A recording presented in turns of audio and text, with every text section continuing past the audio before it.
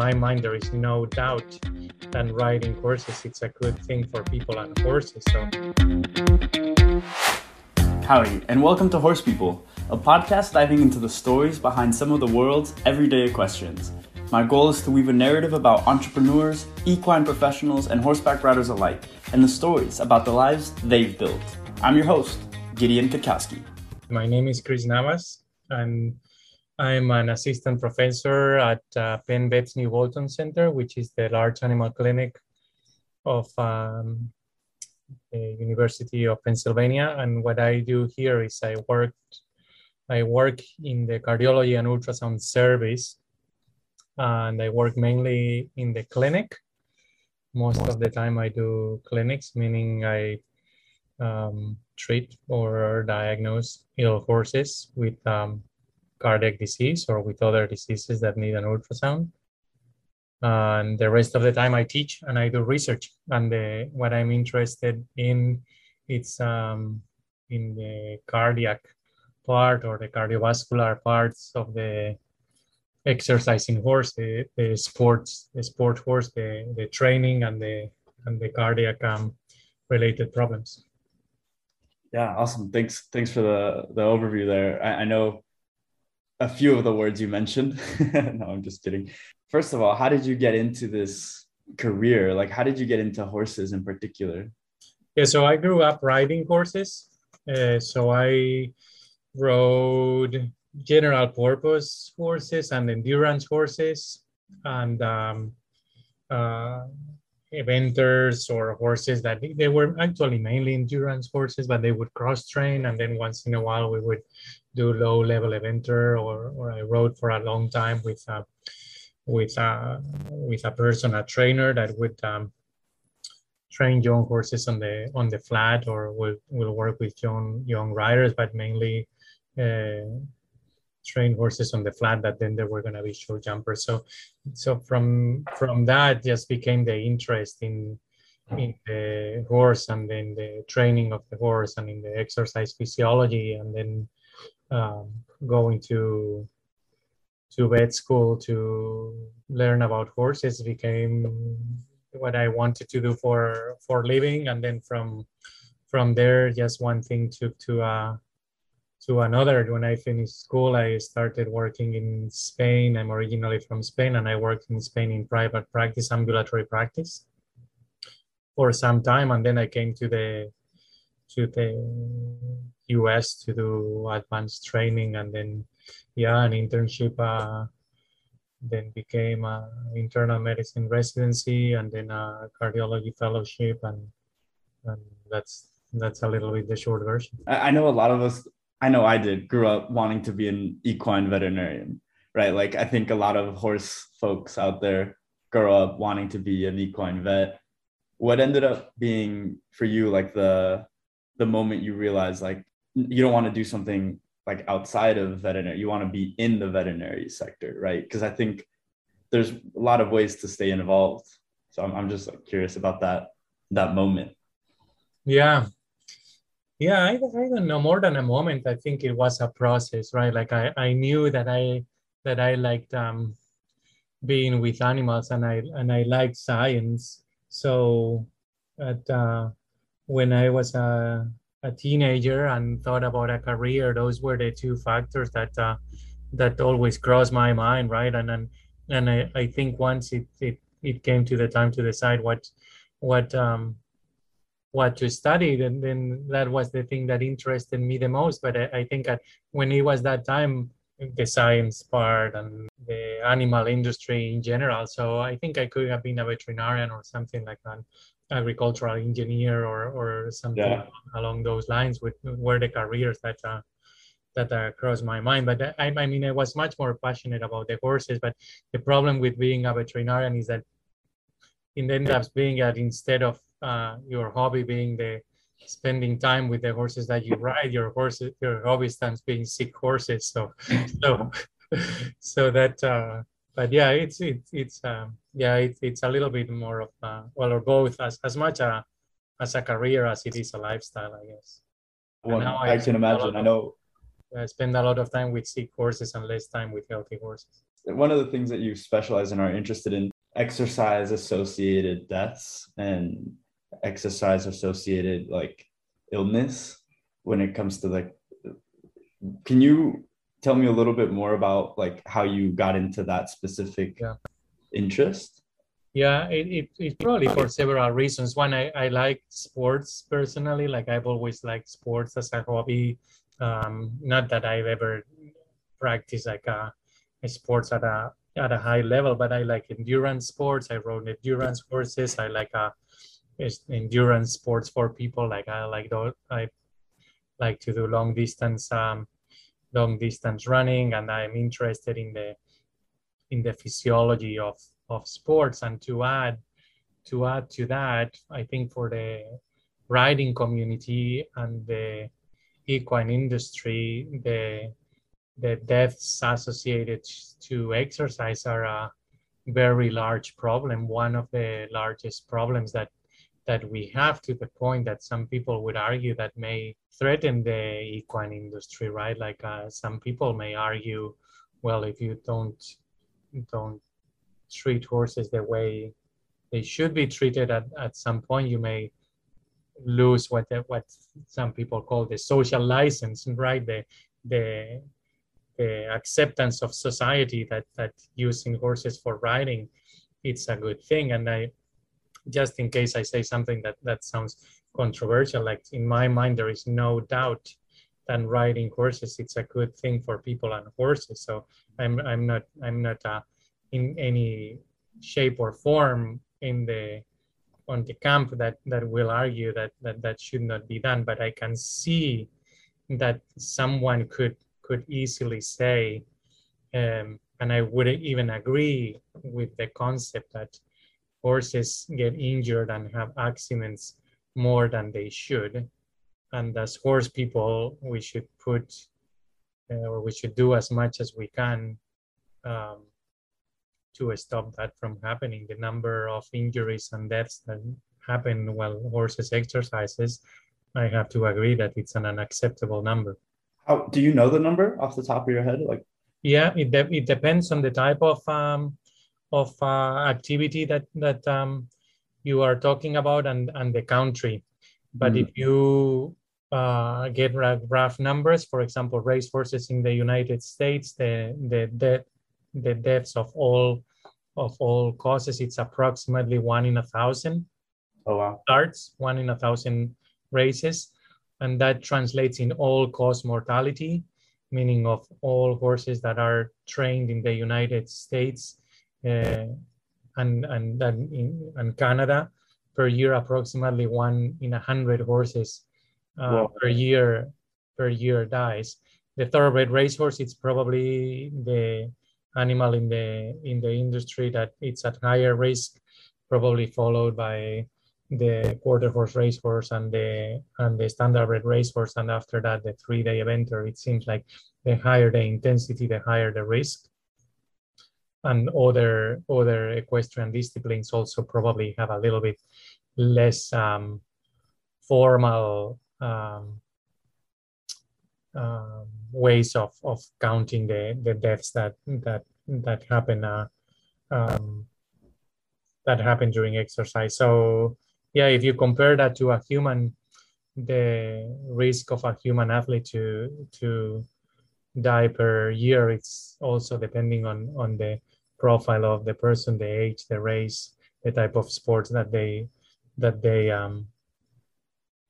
perform. Approximately 0.5 to 100,000 athletes per year. So in rough numbers, a horse, depending on the discipline, maybe at about somewhere between 100 and 500 higher fold of dying per year than a human that practices sports. Wow, those numbers are a lot higher than I expected. Yeah, and those deaths, by far the most common cause of all of those, it's musculoskeletal injury, breakdown injury. So let's say breaking a leg or a tendon or something to the point that is beyond repair. So that's by far the most common cause. Probably in rough numbers, about 3/4 of the deaths are due to that. But then after that, probably the second most common cause, it's it's cardiac problems. Yeah.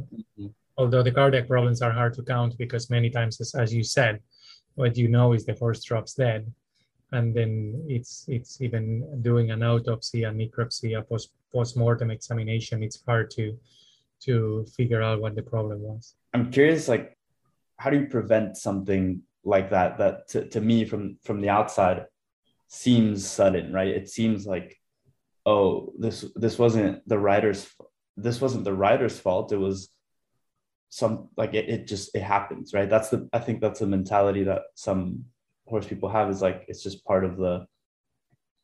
Yeah, so depending, you try to break it into different buckets, if you will. So depending on which cause you are talking about. So for example, people that are interested in musculoskeletal deaths or lameness type problems, so they tackle it in a different way, meaning trying to study how bone remodels, or what are the different loads that are put on the legs, or doing the postmortem examinations of the legs, and then try to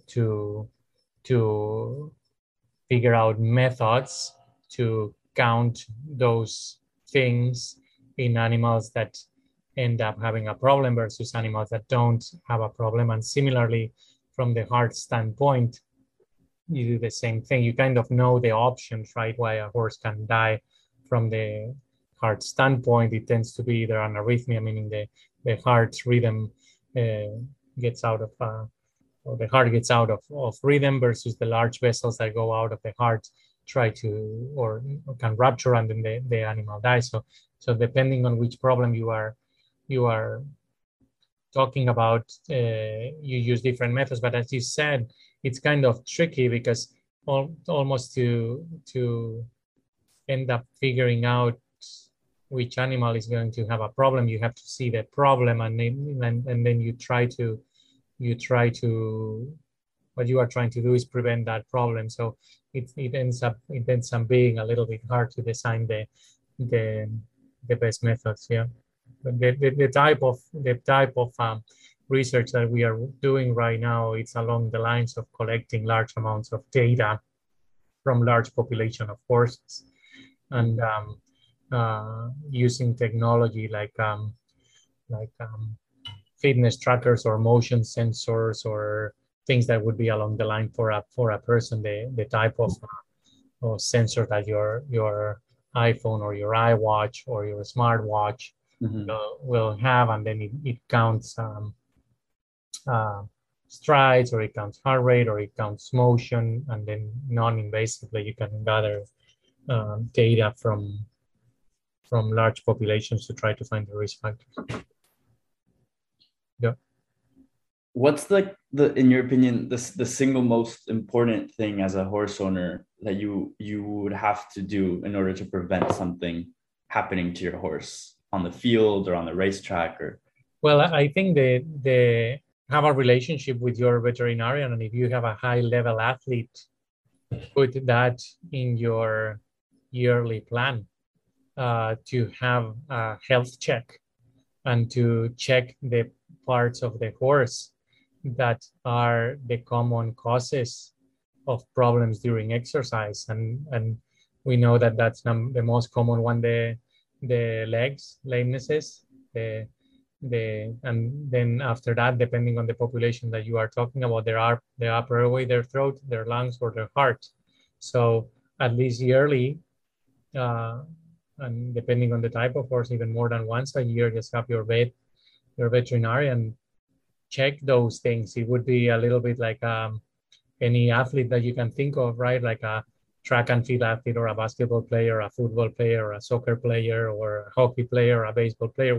Which professional athlete starts their season without having a medical consult and having tests? So run on a treadmill to see how your heart is it's going, or go to the lab to get different tests, etc. Right? Like the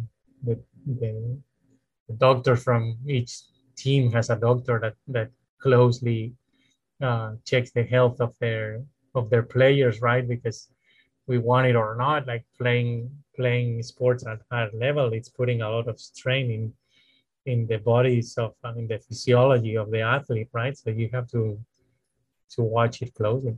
Feels, at least at the level that I'm at now, right? I'm like maybe an amateur, maybe lower than that. It can feel like you don't need to do that because your horses aren't professional or whatever. But see, yeah, it seems like that might be really important to standardize, you know? Yeah, no, I mean, you are right. The higher the level, the higher the strain. You are very young and healthy, but still, like, probably it's recommended that once a year you just go to have a health check. No, Yeah. I think your, even if it's only because then your insurance, your medical insurance, will lower your premium. So once a year you go to the doctor regardless, right? And they check you up. So Yeah. at least something like that. So that's really interesting, and something that I think all horse people can relate to, right? I think because we've all been around it some way or another. I'm curious, like, what your research is pointing towards. Is that the right way to ask it? Like, what are you finding? What is the trend that you're seeing? Yeah, so it's a little bit multifactorial, or they are different things that we look into. And my main research, it's more specific about exercising arrhythmias and heart rate variability, meaning how does the heart rate change on a beat to beat basis. And the short version is that these arrhythmias, or the changes that happen during exercise, are highly individual dependent, and there is white zone, meaning we know this is completely normal. There is black zone, meaning we know that this is very abnormal and this animal shouldn't exercise. But then there is a large gray zone of things that, okay, they are not technically normal, but odds are the horses will be all right exercising. But what we try to focus on is to make that gray zone smaller and smaller and smaller. And is there a way for like a regular person to know, like, if you're in the black zone or the gray zone? Yes. If you ask me, I think high level athletes should have an exercise test. So exercise the horse with some monitors on, and some of them are pretty simple, like they can do in the farm, and some of them you need your veterinarian to help, and based on that, assess the general health during exercise. And in some horses, small percentage, right? Like we are saying that these problems are much more common than in a person, but still in absolute terms they are rare. Will be a small percentage of animals that will be abnormal in those tests, and then they are these first tier tests. And then from a first tier test, meaning a test that it's inexpensive and easy to do, and then you move on to do second tier tests, which are more complex, and then you try to kind of define further, is what you are finding not only abnormal but clinically relevant, or is it abnormal but really the relevance it's not all, or it's not clinically relevant. Yeah. Wow, that's so interesting. There's so much about this that I didn't know. I owned a horse in high school for like a couple years, but I was never like responsible, so to speak, for all of the veterinarian stuff, right? You just kind of like board the horse, and eventually people come in and they check it, and you do all the things. I wish I would have known more back then. Yeah, I mean, to a certain degree, your veterinarian is doing it without you knowing, right? Because like even if the horses that don't get checked from the sports medicine standpoint, they still get vaccinated and they get their teeth floated and etc. So it's not really, it wouldn't be all that logistically difficult to include in your yearly checkup to check the teeth, check the the vaccination status, the deworming status, and all that. A little bit of checking Oh, during exercise. yeah, no, that makes sense. And thank you for that. I appreciate it. Curious. So you do a lot at UPenn now. You're assistant professor, you're research, you're doing clinical studies. Like, which one of those is your favorite to do? Do you Yeah, I think? like the three of them because Okay. it's a little bit like having three jobs, right? And Yeah. then once you get a little bit tired of the one, then you move on to the next one. So Nice. for me, working in academia, it's one of the big classes Mm-hmm. that I get to teach, do research and do clinics. So yeah, I get as excited about a clinical case or a research project or preparing a lecture. Yeah. Nice. Because you learn so much more from, they say you learn so much more from your failures than you do your successes. I'm curious from your perspective. I know a lot of my friends right now, a few of my friends are going through equine vet school or just vet school in general at A&M. And I'm sure some nights are tougher than others and some years are harder than others. I'm curious from your perspective, what's been your biggest, we'll call it low light, in your career so far, and like how did you end up overcoming that? My biggest low light, um, maybe that's a hard one. Maybe the research it's what gives you the biggest low light problem in the sense that the research projects never work the way that you want them to work. So you start a project with following the scientific method, right? You have a question, you do the study design, and then put this question in a hypothesis format, and then you design the methods, and then invariably how you think things were going to work, they don't work like that, and then you keep having to go back to square one, and then every time things fail of something that you were planning, that's probably the low lights. On the other hand, in many of these research projects, you end up learning things that were not your initial question. So probably whenever you answer the questions and then you find out all these things that you didn't even set up to answer, well, those maybe are the highlights of research. The research part, the research process is very humbling, if you will. Yeah.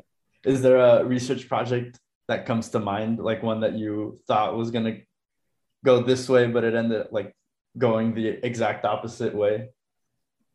Yeah, there are a few. The one that always comes to mind about that, this was not heart related. It was ultrasound related. We were ultrasounding these folds. We were studying intestinal disease, and what we were set up to do was to see how was the blood flow to the intestine, because folds have problems with blood flow to the intestine when they are newborn. Is one of their common diseases. So we wanted to characterize that further and see if we could stay ahead of the game when treating these falls. And then that was the failure part. We couldn't, with the equipment that we had at the time, and this was about 10 or 12 years ago, we couldn't detect the blood flow of the intestinal wall of normal falls. But while doing that, we started to scan all these normal falls, and then we started to find all these abnormalities that were supposed to be severe abnormalities, but we were finding it in falls that were fine when we started, were fine after we were done. So that was one thing.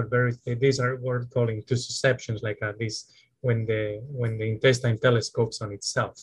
So that was one example, right? We were set up to investigate blood flow, and we ended up learning that the intestine of falls telescoping in itself, it's a normal variation of being a fall.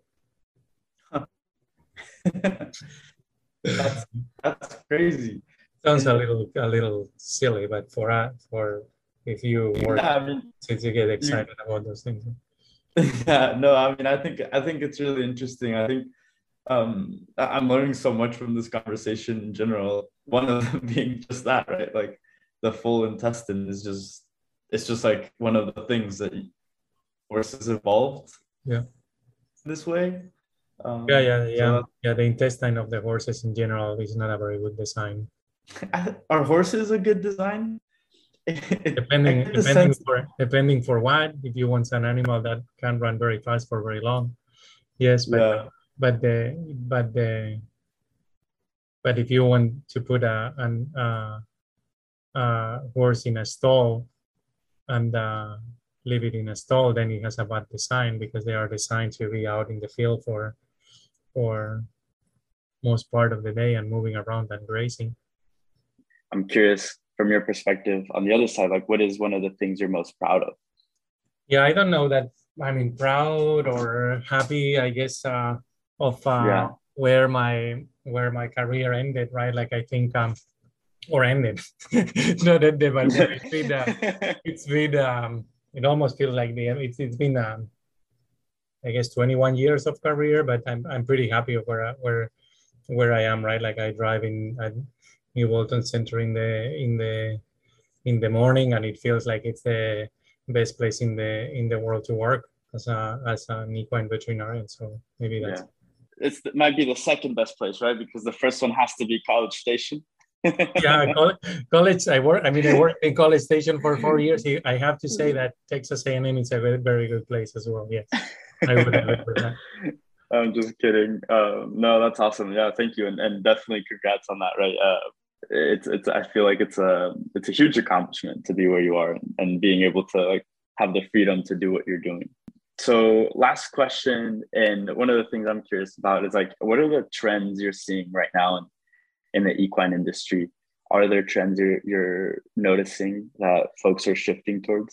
I mean, from the veterinary standpoint, maybe it's the equine industry and the veterinary industry in general. There is a problem with supply and demand, like not enough veterinarians to do the amount of work. But actually, I don't think it's not enough veterinarians. But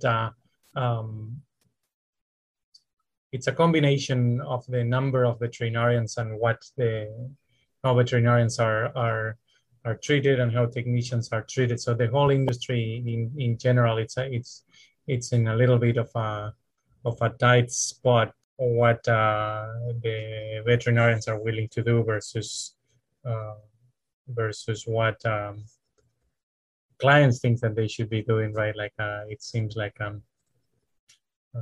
for a long time veterinarians have been overworked, and it's reaching a point that the newer generations um, are not willing to continue.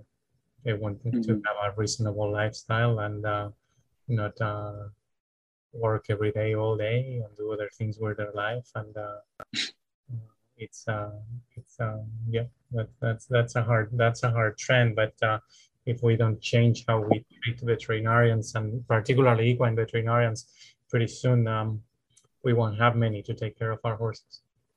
Yeah, that actually brings up a question I had is like how are emergencies typically dealt with in your field in particular, right? Like a horse breaks their leg or something, like do you instantly get a call or Yeah, how does well, yeah I'm lucky because I work in a very large team, and working in a very large team means that we can split that emergency duty. But for veterinarians that don't work in very large teams mean being on call or on duty pretty much all the time.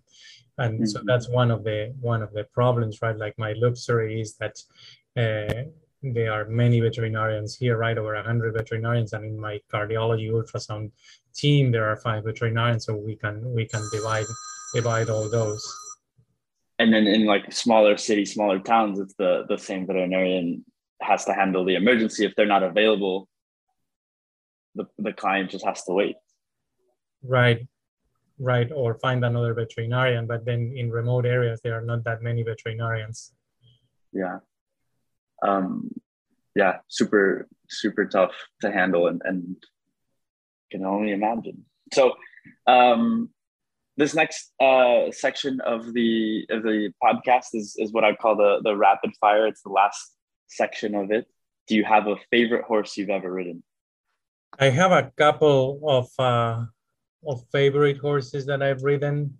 There was a horse that I owned for a long time, so that has to be close or at the top of the list. It was a thoroughbred cross that did endurance and did uh, eventing, did a lot of things, and then another horse that was a cross, a cross. I didn't even know what kind of cross, and it was a horse that it was not.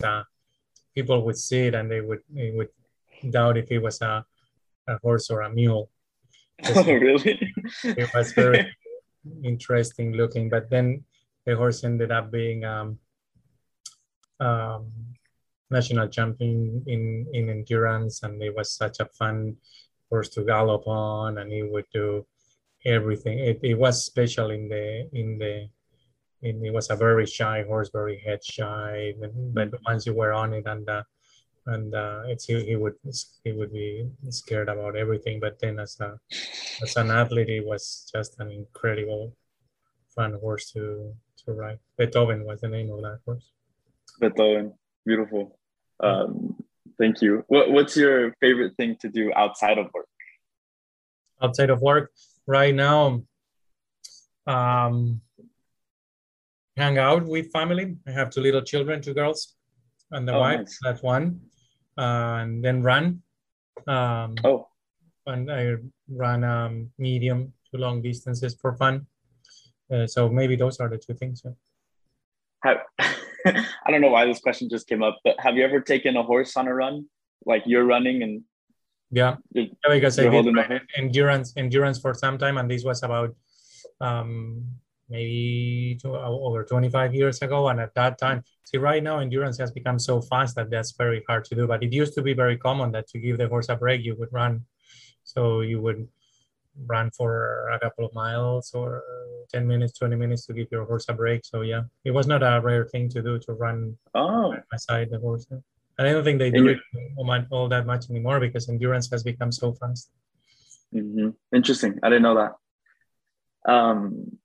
Knowing what you know now, what's one piece of advice you would give your younger self? Um, yeah, maybe I probably wouldn't because it would be unsolicited advice, right? That's one of those things that you learn, right? Don't give unsolicited advice is rarely welcome. But Yeah. but probably if I had to, I would it would be like yeah, take it easy. It's not a race. Like things things just work at their own pace, not necessarily as fast as you would want. That's great. Coming from an endurance athlete Yeah, yourself, right? life is not a race. Yeah, that's right.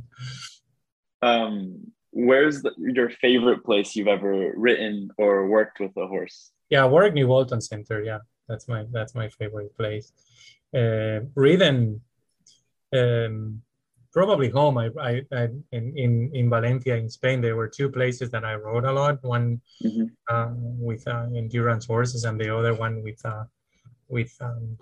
trainer, coach, teacher of riders. His name is Jose Manuel Sales, and Mm-hmm. he's probably regarding how to ride and how to treat horses.